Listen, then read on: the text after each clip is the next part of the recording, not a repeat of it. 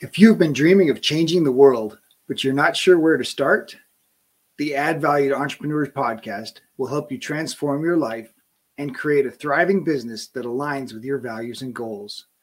This podcast is for entrepreneurs who want more freedom and fulfillment from their work so they can live the life they desire. You deserve it, and it is possible. It's time for you to add value. Our guest today is Mras. Michelle is a survivor of multiple life challenges, including a traumatic brain injury and breast cancer. She guides others to recognize their innate gifts within them, stop apologizing for what they are not, and step into who they truly are, unapologetically. Michelle's driving thought is that every day is a gift. Tomorrow is never promised.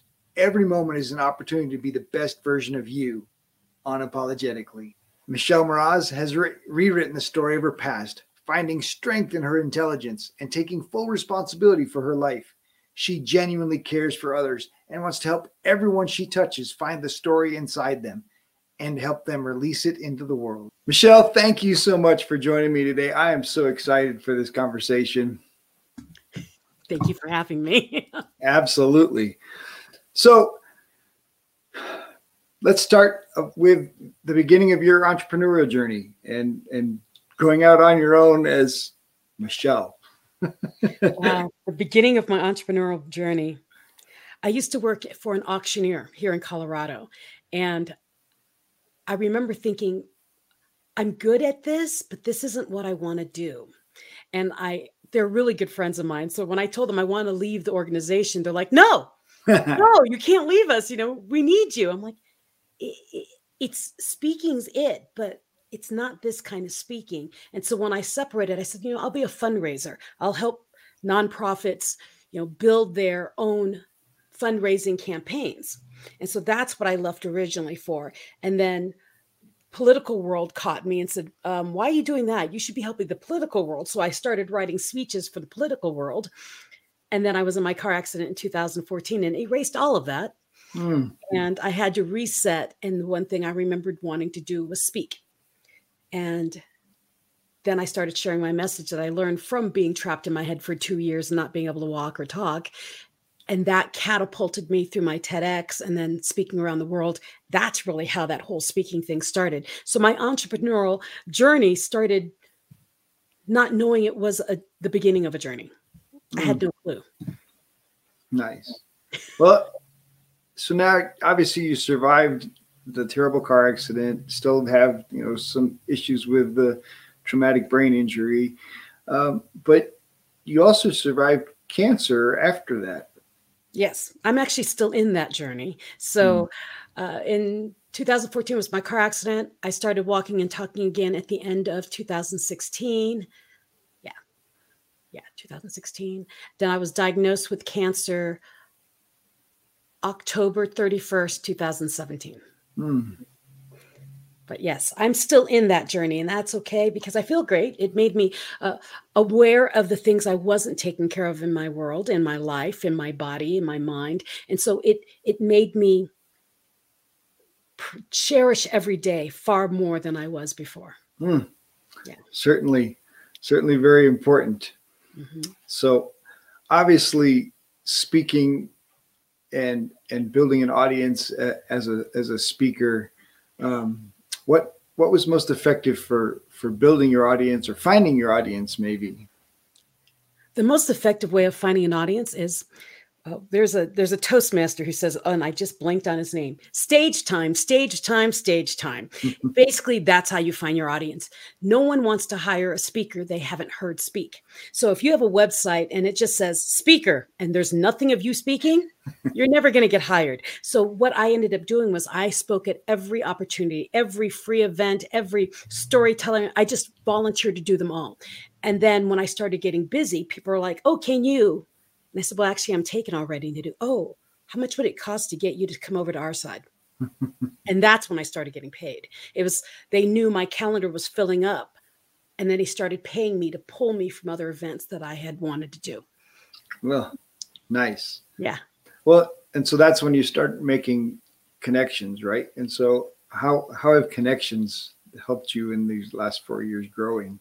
It's huge. I don't advertise. So the only way my business grew was word of mouth. So when I would speak at a place, someone would say, you really need to come speak at my event. Most of the time we're so busy with our own minds and what we're speaking about, we don't stop. I would stop and say, well, let's connect right now. I have a brain injury. I will forget you as soon as I walk away from you. So we need to connect now. And then I would start a dialogue with them so that when we were done with the event, I would go and I'd look at every person I connected with over that past hour or so. And I would write them personally and say, hey, you said you wanted me to come to an event. What is that? Now that I'm not there, maybe we can connect more. That's how it all happened. So I would meet people. I would take the time to go meet them for coffee or lunch and get to know them. And now they've already heard me speak and they're like, oh, we definitely want you at our event. So connection and connecting well. And that's why I always say, if you're going to do anything, be the best version of you and be unapologetic about it. Because I would put my all in every speech I gave, even if there was only 5 people in the room. I acted like there are 15 million in that room because that's what it is. You give them everything and they're like, oh my gosh, this is a powerful speaker. I do want her name linked to mine when I bring her to my conference. And so really that's how it is connection, connection, connection, not high level connection is what brings you through, especially in the speaking world. Nice. Mm-hmm. So how did you develop confidence, obviously starting over after not being able to speak or walk, or how did that reemergence? That's a really tough question because I don't remember. Fair enough. That makes it an easy question. That was an easy one. Well, because that's what happened with my brain injury. I really honestly believe with the brain injury, I lost my frontal lobe over my left ear, the back of my head, my 2 hemispheres disconnected. So those 2 years I was stuck in my head, I had a lot of inner dialogue arguing going on with all my selves and all those inner critics. And I think what got me out of that was I know what it feels like to be dead. And I wasn't, that's far more fearful than stepping out into something else. So I stepped out doing what's worse that's going to happen to me. Either I'm going to get trapped in my head again and can't speak for 2 more years and not walk, or I'm going to keep moving. Well, then I'll just keep moving. And that's really what propels me. And that's why I teach with my coaching clients and things is what's the worst that's going to happen? Either you're going to be exactly where you are now, or you're going to be steps ahead. Might as well go for the steps ahead. There's nothing wrong with that. I'm Absolutely. Perfect example of that. Absolutely. Well, and now obviously you've found the value of story and sharing your story and seeking to help others, figure out their story. Why is each of our stories? Why do our stories matter? From caveman days, they're drawing on the walls. Stories are what helps us be the humans we are. That's how we pass on knowledge. And so, we lost the power of story. And you see kids nowadays and they're complaining about things. And you're like, okay, this has happened before. This is what history is about. History is storytelling, and it's telling us what happened. You have to remember what happened before so you can recognize it today in its new form so you can address it better. And so when I started telling stories and I'm out on stages and talking to people, I realized there's so many stories that aren't being told. I mean, you cannot tell a story in text. And so I wanted to bring those out. And when I meet people with stories, I do, let me help you. Let me help you get your story out, because no one experiences anything just to experience it. We all experience it because we're supposed to pass that lesson somewhere, somehow to someone else. So I like to take that veil of, off of people's faces. We are not living in a bubble. We need to take the veil off and be the best versions of us. Share the pain, share the glory, share, because someone out there is looking for that answer you've already found. And that's what storytelling is about. And that's why I like to help people craft their stories. That's so good. And of course, you've recognized the value of practicing telling your story. And I know you're a big fan of Toastmasters and driving. Practice. Practice, practice all the time. And when people say, well, I haven't been on stages. I do. Have you been on a Zoom call? Hello, you've been on a stage. Have you talked to a cashier? Huh? Yes, you're on stage. Whenever you're talking to someone and other people are around you hearing you, that's kind of a stage. The world is your stage. Use it and use it well. So good. Obviously, you talked about being the best version of you. So as you're developing your story, how important is character, your inner character? Well, it's what shines through. Have you ever met someone or heard a speaker and you're like, they're good, but there's something about that. There's just something about them. It's our instinct. Our human instinct can feel when someone's being genuine or not. So yes, your character will shine through. I've met many people from wherever around the world where they go on stage and they're one person and they come off stage and they're not that happy, nice person they were on stage. Ooh. And so it's an instant disconnect. So when it comes to speaking, be the best version of you. In other words, be you, not the fake you, not the you on stage, not the you think they're looking for. You will never find me in any other state but me. I'm goofy. I'm a little hyper. I'm a little distracted, but that's me. And you will always meet me, no matter where you meet me. And I can confirm that so far. Every encounter, you've been you. Well, I don't believe in putting on a persona. I just am or I am not. Either I click with you or I don't. And that's okay. You don't have to please everyone and you don't have to speak to everyone. There's one person in that audience that needs to hear you. That's the one person I'm speaking to. The rest of them are bonus. Absolutely. Well, and obviously being able to be yourself is just so much easier. Right? Mm-hmm. Why would we want to try to spend so much time trying to be someone else? But a lot of people do. A lot of people think because they're doing something, they have to do this, or they're or they have to be schmoozy. I mean, no, just be you. Just be you. And connect. So good. So what would you recommend as far as, besides being you, in being able to connect when telling your story? Use your imagination. I have so many people come to me with their stories and they formulated them out. They've written them down and they've formulated how they're going to move the stage 3 steps to the right, bop, bop, bop. I'm like, what do you see, you people standing at me? Sorry, I just went into chitty, chitty, bang, bang. Turning around on a music box that's wound by a key. No, you're not a performer like that. When you're telling your story, and that's why the power of story is your story, and I say be the best version of you, get back into your head, and I want you to see it in your head. I want you to feel it. What did it taste like? What did you smell? What did you see? And go on that stage and share that story, watching a movie in your head. Bring people into the story like they are you. And what happens is suddenly they connect with you and do, oh my goodness, I feel this. And this is what happened in my world. And then they start pulling their own stories in. That is what connection is. It's not you telling a story. It's you sharing a story. There's a difference. And you share it from your heart. So stop worrying about all the words that, you need 3 syllables. No, you don't. Say what comes naturally out of your mouth when you're sharing that story. You will be the best version of you on that stage. And the people who want to connect to that story and connect to you will find you. And then because of that, they will invite you to the other things that they do and the other places they speak. Whenever you're in a room, never think that you're in a vacuum. Oh, yeah, I'm just talking to the Rotary. Yeah, there might be 20 people in that room, but all 20 of them belong to at least 4 more different types of groups. Be the best version of you. Speak from your heart. Share from your heart. So good. So one of the things I work with my clients is to deal with their past story. And so many of us have a victim mentality for our past story, which impacts our present story. Mm-hmm.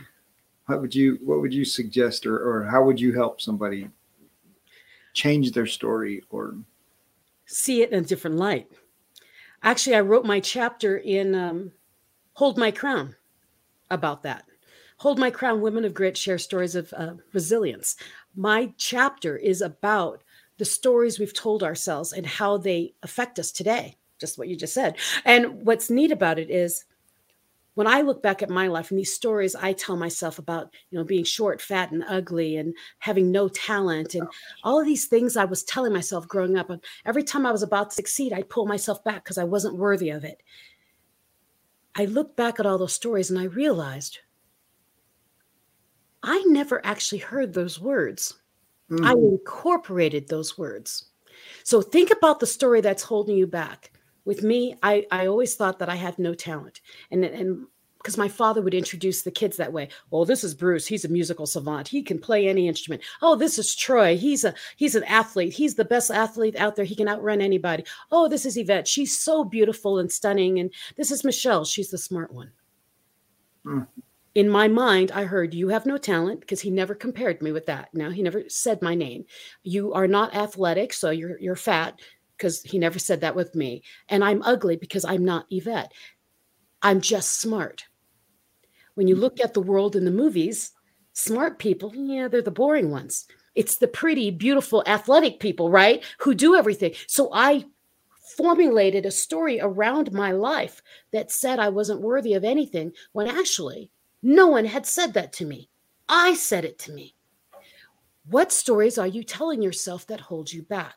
So with me, also like you, when we go into those stories with our clients, it's, where is that root really coming from? Did you actually hear those words? Or did you actually see this event? Or did you actually experience this event? Our minds are very crafty and they're very good at creating more. And I relived all those in my brain injury when I was trapped in my head for 2 years, and I had to reevaluate things when I saw things I do that couldn't have happened. That doesn't make any sense. I wasn't that short, or I wasn't standing there. How did it happen? How did I see that from that point of view? But I'm here. How could I see that person behind me? Start pulling apart the stories that you've told and do what's real and what's been elaborated by my mind. And once you're able to start doing that, it's like, wait a minute, there's no way I saw it from that point of view. And then you turn it in your mind to, oh, that's what I imagined happened. That's what really happened. And once you take control of the different situations you felt out of control in, because it's the out of control ones that make us feel fearful. Once you realize your part in those plays, you do, wait a minute. Okay, I own this. I am no longer a victim. I've got this. I won't let this happen again. And I know what to be aware of for next time. Those kind of things. Once you take ownership, you no longer are a victim. Once you're no longer a victim, they don't own you and control you anymore. Power. Power is in knowledge, right? Absolutely. Well, and it's so good that, right, recognizing that most of the stories our brain's telling ourselves aren't true. Like your dad said you're smart and your brain said, oh, that's bad. Right? Versus your dad saying you're smart and, oh, thank you, Dad. Yeah. Right? And, never a thank you. But there are people that have been victims of terrible, terrible things, and they can see their story in a different light as well. And I'm one of them. They can take control of those terrible things and choose not to be a victim by telling themselves a different story about it. Yes. Not blaming themselves, not allowing that terrible, terrible tragedy to. Did you read my book? Affect them. Apparently not yet. No, I'm sorry. I think you have. We come from a same. It's a vibration thing. Okay, because you're mentioning what I used as an example in my chapter in my book. Oh, I have no excuse but to get to your chapter. Okay, well, I was a captive rape victim for 10 months of my senior year of college. Wow. I did not finish college because of it. I was captive raped, and in that rape, when I was trapped in my brain and I was remembering it all, I saw these different things that happened. But one of the reasons I got out was the reason my father said I was smart, and I thought that was a bad thing. To get away from the rapist, I didn't fight. And I always hurt. I was always angry at myself for not fighting. And now I'm a 47. Now I'm 53. But back then I was a 46-year-old woman complaining that why didn't I fight? Why was I so weak? Why didn't I fight? And when I went through and I was looking and pulling apart that story and you know that couldn't have happened. This is what happened. And I was moving it around. I went, I didn't fight because I would have died. Mm-hmm. I'm 5'0". Okay. The guy who had me was much larger than me. So logically it makes sense not to fight, or I had to find a safer way out. Right. But what my father used to say is that you're smart. You're the smart one. The way I got out was I was raped, and it was bad. He had seen me talk to somebody and it was bad. And I remember crawling on the ground, crying, God, stop. Why don't you stop him? Why do you hate me so much? Why don't you stop him? And then I said, what can I do? And I heard, you're smarter than him. And it wasn't until I had reassessed this whole thing that I went, wait a minute, I really did hear a voice tell me I was smarter. And my dad used to always tell me I was smart, that I thought it was a bad thing. The thing that I thought was bad is what saved my life from what could have killed me. And so it rearranged that story. I went, I'm not a victim. I was waiting until the right time so I could get away. And I did. And I'm here to live. I'm here alive to talk about it. And so I became instantly no longer the victim of that story and went, I own this story. I didn't get away because I wanted to live. There was a big thing about me wanting to live. If I didn't want to live and I wanted to stop it, I could have died very easily and got out of it. But living was far more important for me. So yes, you snuck into my story. Yeah, I think you've read it already. You'll see. Absolutely. Well, thank you for sharing. I'm sorry that these terrible things have happened, but I love that you've had a positive approach and that you've rewritten the story. I've rewritten it. Absolutely. So on that note, how do you see the value of gratitude? Gratitude's in everything. I mean, even in all the trauma I've had in my life, I see gratitude in it. And I know people think I'm nuts for that, but even in the rape, I'm actually grateful for that, because it made me realize that, the world is a scary place and not everybody is your friend, but there are many people who are, and there are people who do care, and there are people who will have your back no matter what. My purpose in that is to find the tribe. With my brain injury, my gratitude is I didn't appreciate what I had. I thought being smart was bad. I'm smart. Really? Who cares? But with my brain injury, I realized my brain was very important to me. And then with my breast cancer, at that point, I don't care. My brain's important. I don't care about my body. I gained like 180 pounds. I was like 389 pounds when I did my TED Talk. And when I had my breast cancer diagnosis, I realized my brain was great, but in order for my brain to move and help people, my body had to be right too. So that helped me. The gratitude of this is it helped me realize my body needed to be taken care of. So in each stage of all these traumas that have come through, I've learned a new part of me that needs nurturing, mind, body, and soul. So gratitude is in everything, even in the bad things, because what's the best gratitude? When you have nothing and you can still be grateful. Of course. So good. This episode is sponsored by Add Value to Life Coaching and their Inner Circle Team Coaching. With a new team forming in January, limited seats are available. Apply during the month of December to be a part of this group coaching program. Add Value, 2, life.com. They talk a lot about choosing your niche, finding your audience. And you said, speak, and you'll resonate well with your people. What other ways can you figure out who your people are? Who's your tribe? Your people tell you. That's how I found out. I truly thought I was speaking for one thing, and then people would come up to me afterwards and do, oh my gosh, that story was so inspirational, and you were so funny. And I said, I'm not funny. They do, oh no, you're funny. I do. So I would watch the video. Always record yourself. That's the other thing. Always record yourself. But your people find you. Your tribe tells you what they want out of you. So if you listen to the feedback after you speak, they will be telling you exactly what they want from you. My theme, be unapologetic, that didn't come out of me. That came out of other people. They're like, wow, you just own that stage. Oh, when you come in that room, even with all those things that have happened to you, you own the room. I would never imagine anything bad ever happened to you. You're just so unapologetic about life. And I went, And now it's everything I do. It's who I am. So listen to the people who listen to you. Listen to every bit of feedback that you get. Start gathering all their feedbacks and save them on a spreadsheet. And you'll start highlighting words that are common. That is what your message is. That's who you are. That's what your people see. So good. All right. I want to twist it up a little bit. We're going to take it over to the other side. What do you and your family love to do in your free time? And you can share whatever you want about your family if you choose to. Well, I'm usually going Mach 20. And my poor husband. Really? My husband's usually holding onto my coattails, doing, slow down, Michelle. So what my family does is we like to be alone. So we have a cabin in Westcliff where there's only puzzles and books.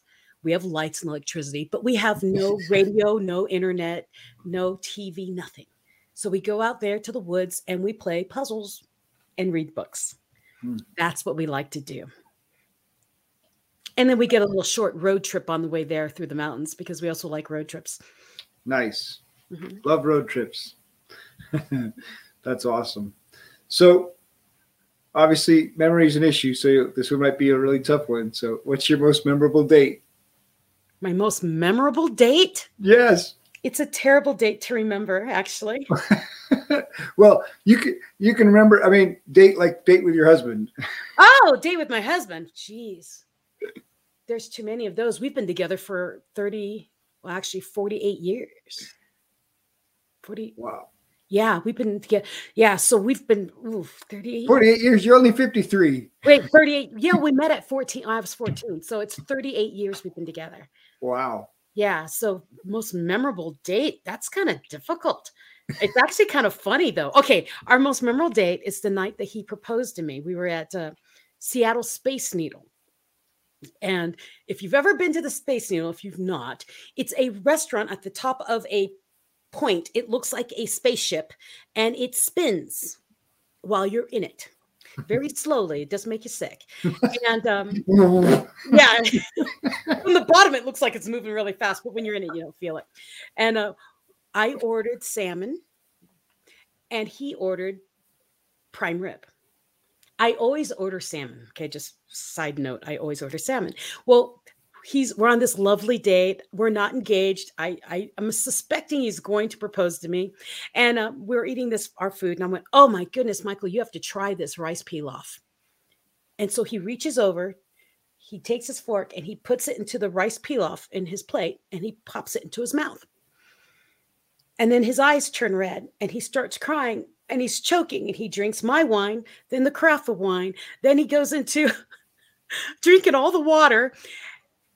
On his plate, it was not rice pilaf. His plate was raw horseradish. So the night he was supposed to propose to me, it was ruined because I had him eat the rice pilaf. So that is the most memorable date. The night that I stopped him from proposing to me because he was choking. Very good. All right. So now you got to tell us how he proposed later. Dying in the hospital from horseradish poison.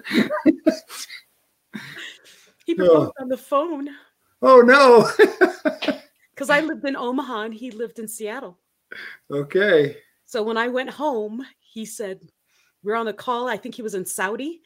And I said, I'm dating this guy and I think he's going to propose. I think I'm going to say yes. And he said, what? And I said, well, I'm pretty sure he's going to propose. His mom told me he was going to propose. He goes, wait, you can't marry somebody else. And I said, who else am I going to marry? He goes, me, marry me. I said, what? Marry me. Are you proposing? He goes, yes. Don't say yes to him. Yeah, he proposed on the phone. Out of desperation. Wait, I can't lose you. Oh. He missed out on the fancy romantic date, so he had to scream it on the phone. I didn't know. I figured, well, maybe I read that wrong. Maybe he doesn't want to propose to me. So I was going to say yes to some other guy. Wow. Well, very good. Poor Michael. I know, the poor guy.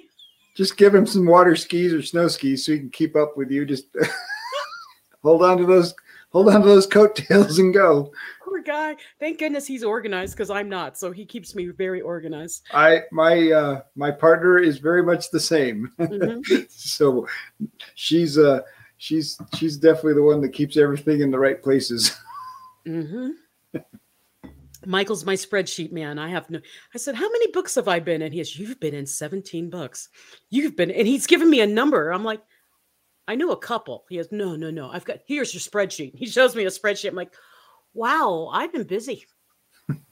You are busy. I'm taking the next month. You did 2 book lunches in like a week. Uh-huh. And there's another one coming out in 2 weeks.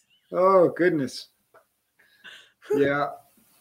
I've been in one, so I've at least gotten started. I know a great publisher. I'll hook you up. I know you do. You're probably his best promoter. I am. writing books like crazy. Yeah, he's like, you're not losing me. Just FYI. He's hanging on to the other coattail. Michael on one, him on the other. I love it. Oh, gosh. So what have mentors meant on your journey for your growth? Mentors? I have 15 billion of them. I have mentors for every aspect of everything I do. And what's beautiful about that is, people say, oh, I have a mentor. I do. No, you have multiple aspects in your life. I have a mentor even for my karaoke singing. Okay. I mean, I've got mentors for everything: mindset, leadership, marketing, anything that deals with the computer. Mentors are huge because they can see things that we don't see. So they're different from coaches. These are the people who've been there, done that, got the t-shirt, and they're several, mile markers ahead of you. And I've just been introduced to 2 more people who are going to be new mentors in my life. And it's just, you always want to be able to chase behind somebody, watch what they're doing and learn what they're doing, and then take your own aspect, take the veer and do your own thing with that. And that's where I am right now. I really do have about 12 mentors. Oh, and surprising. And I'm sure I'm mentoring other people, and I just don't know it yet. But it's important to have mentors in your life because they can give you warnings, or you can just keep running and they can help you veer when you need to veer. Especially like with me. I mean, like I told you, I move at Mach 20. I have a lot of mentors to keep eyes out on me and doing, oh, watch it, you're going into a flame. Oh, she went through it. Okay. But yeah, mentors are huge. Huge. Well, how would you suggest somebody finding a mentor? They're all around you. So whenever you meet someone you admire for whatever they're doing, I tend to go to people and say, you know what, I really like what you're doing here. And I appreciate that you take the time out to speak to me. I need you in my world. So I go to people and say, please mentor me. I need you. I do it because from whatever aspect you are, whatever point of view you're at, you see where your next thing is, where your next goal is. And you see the people in that sphere. Go to them. Because just like you, if someone came up to you, right, Robert, and said, I really like what you're doing. How did you get there? You wouldn't say, go away, kid. No, I would love to help you. I would love to. I would guide you. And that's what happens is you start getting guided. And some of them, I pay good money to follow them around just so I can be rubbing elbows around them, because then I meet more people and then I learn more things. So yes, sometimes you have to pay for being a mentor, being menteed, but oftentimes it's being in their world and watching them is what the biggest payoff is. So good. So what inspires Michelle? It sounds really generic. People. I see potential in everyone I see. My husband laughs when I say that because he says there's a commercial for Geico with a Pinocchio. He goes, "You've got potential. You've got potential," and his nose is growing. No, I really do see potential in everyone I meet. I hear them and I do. Oh, if you could just be tweaked right here and believe in yourself right here, you would explode into what you want. And so what inspires me is seeing the light in the other people that I meet.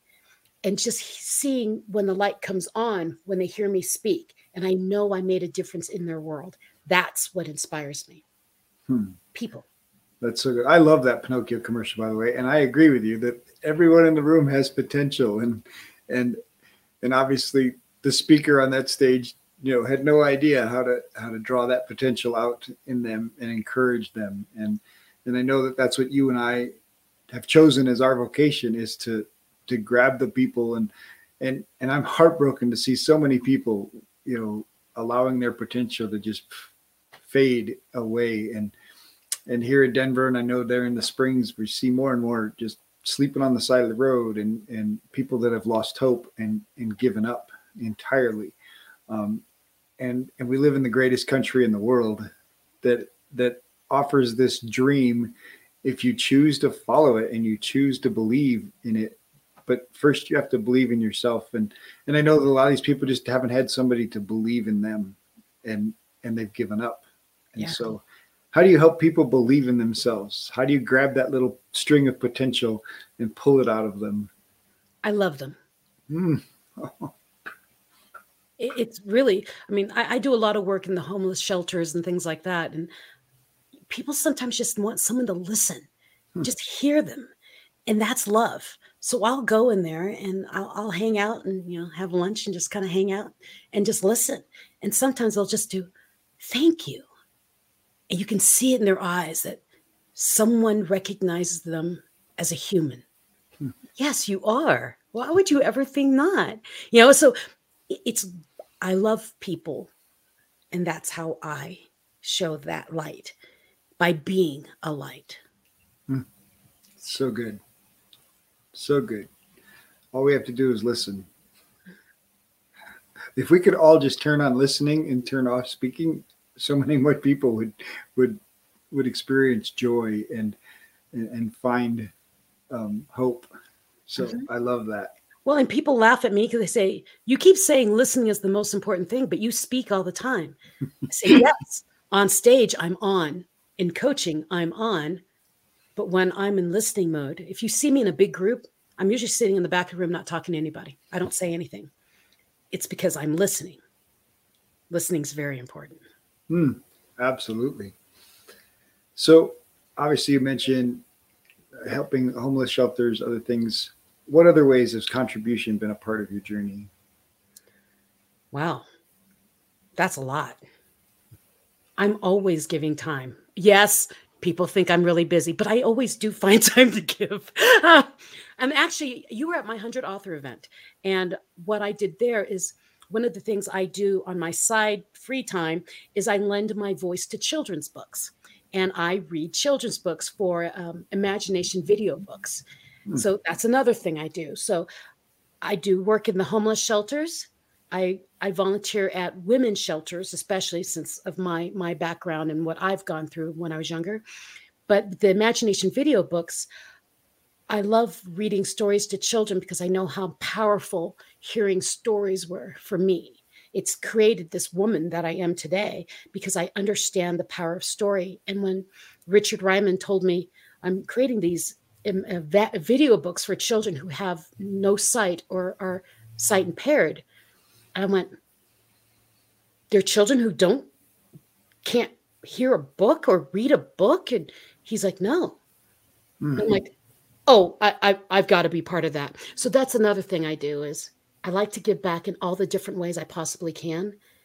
And those are definitely 3 ways I do. So good. I love that. Obviously finding, places where your heart is, connected and serving people. Obviously you're very passionate. Yes. It oozes out of you, but how do you help people find their passion and their purpose, right? Because once they've lost hope, they feel like they've lost a purpose, or they've never had a purpose in the first place, right? No one's ever told them that they had a purpose. How would you help somebody pull that purpose out? That's actually what I do a lot of with my consultations. I have like 15-minute consults, and I say, find your why. And people get on a 15-minute call with me, and I say, tell me about yourself. What do you love to do? And they start talking. And within as soon as they talk, so 8 minutes total, I say, well, this is your passion right here. Da, da, da, da, da, da, da, da, da. And they do, what? Stop, record that. What did you just say? It comes back to the other thing, listening. I help people find their passion by listening to the words they use when they explain what they like to do. There are words they'll say like, oh, so where do you go on vacation? And they do, oh, my family and I, we go to Disney World and we hang out on the beach and, we like to play. So they're saying family, play, outdoors, that kind of thing. Then you have someone like me. What do you do when you're relaxing, when you want to go out with your family? Secluded, books. My passion is knowledge. So, you can do the same thing with other people. And that's what I do. I listen and I listen for the words they use. And then I turn those words right back at them. They've told me what their passion was. I just condensed it and sent it back to them. And they do, you're magical. Actually, I'm repeating what you just said. You know it. You just don't allow yourself to hear it. That's what mentors are for. That's what coaches are for. Absolutely. So what's Michelle's big dream?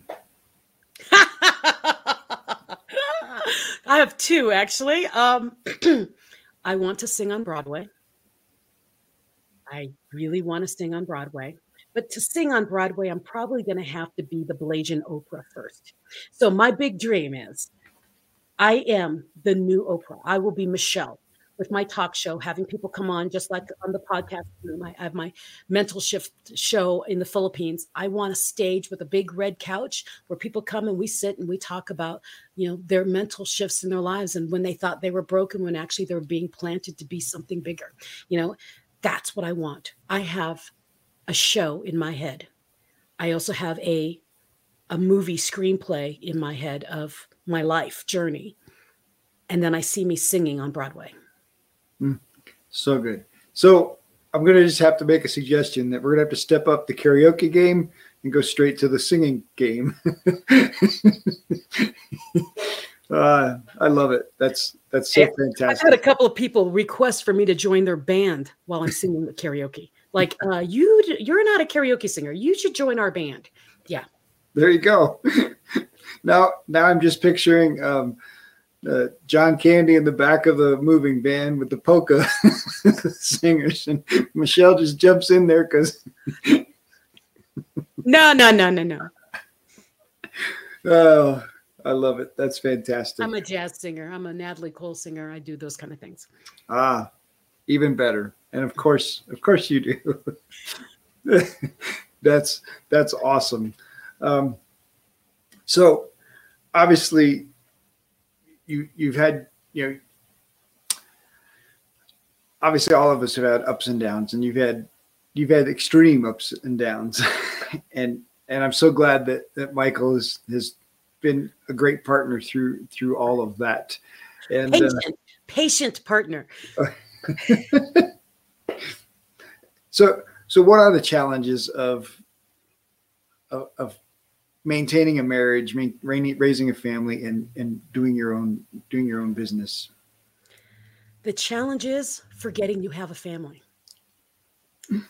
When you're moving so fast, it's like, oh, I'm going here. I'm going to fly here. I'm going to go here. I'm going to do this. And you're going from place. And that's what happens with me. If I fly somewhere, someone says, oh, why don't you come out to St. Louis and speak at my event? Okay, I'll jump on an airplane and I'll go to the next place.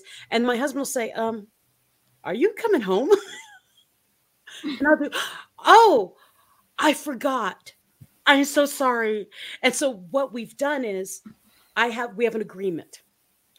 I have to let him know where I'm going and for how long before I agree to go to said place, because I get excited. Yeah, I get excited and I go. When I went to India, I was gone for 3 months to India. 3 weeks in India. And at the end of that India trip, someone asked me to go to Dublin, Ireland for another 2 weeks. Well, I didn't have a phone, so I said yes. I didn't get to write my husband. So I said yes. I went to Ireland. And when I got signal again, I wrote him and said, oh, by the way, I'm in Ireland. So the biggest challenge of keeping a marriage that's this long is you have to have open communication.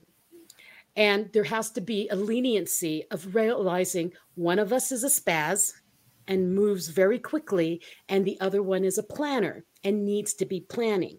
So when I get spazzy, I have to think in my head, what would Michael need to feel safe? Michael, this is what's happening, and this is what's going to happen in the next 2 weeks. So I connected him to my calendar, so he knows when I put things in my calendar, it pops up on his calendar. So he does, okay, Michelle's going to be leaving me in about 3 weeks. And then the other way happens where he says, okay, Michelle's going at 95 miles an hour. I can see her getting sick. She's getting tired. Michelle, let's go to the cabin for the weekend. Let's just have an us time. And I don't argue it. I just do, oh, because he sees something I don't see. Oh, okay. So it's come to a balance of he knows me and I know him. And that's how we work. I have to remember I'm not a speeding jet all by myself, and that there are people being left in a wake. So I need to slow down every once in a while. And he realizes that I must speed the way I do, or I get lost. I don't think slow. I think very quickly. So he keeps me guided so I don't get lost in the ether. Yeah, it's a great balance. So good. Well, props to Michael for hanging on. Well, bonus, he loves me, so and I love him, so it's a bonus. That's usually the root. We tolerate a lot more because we love each other.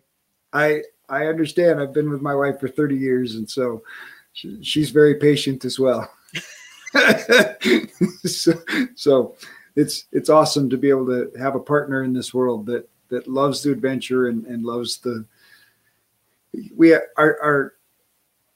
our similarities cross, the things we enjoy, cross and meet, and we fuel each other. And so that's awesome. It's like, it's the perfect yin and yang, but we connect at certain things. It's like, oh, it's perfect. Absolutely. So young entrepreneurs sitting across from you, you've just helped them write their book. They're speaking on stages. They're doing all the things that you've told them to do, but you want to give them this might be the last thing Michelle ever says to them. Michelle's words of wisdom. What would you share? My words of wisdom. Oh, I actually wrote it in my book. Don't be afraid of change. Walk towards your fear. And in my book, I put a quote that change is an emotional journey. It's not easy. It's not rainbows and butterflies in the fields of daisies. It's hard. It hurts. But the magic is, the beauty is what comes out on the other side of it. So when I no longer talk to you, if you're going off on your own, remember, if you fear it, it's because you want it bad enough that you don't want to fail. Walk towards it, and I promise you, doors will open. Walk. So good. Thank you so much, Michelle, for your time today, for your wisdom and your spirit, and just very much appreciate the conversation. Thank you for having me. I'm so glad we finally met. Well, like this, we finally met. If you enjoy the show, please like, subscribe, and leave a review. We have a free gift for you at addvalue2entrepreneurs.com. Our Cyber December deals include 1-hour coaching slots for only $97. That's a 75% savings. And we're launching new Inner Circle team coaching in 2022. Applications are open in December at addvalue2life.com. In our next episode, Alicia Barr shares about growing a marketing agency and seeing so many people struggle with sales. She changed her focus to helping people with subtle sales. Sales where you're helping people solve a problem and not trying to close a deal.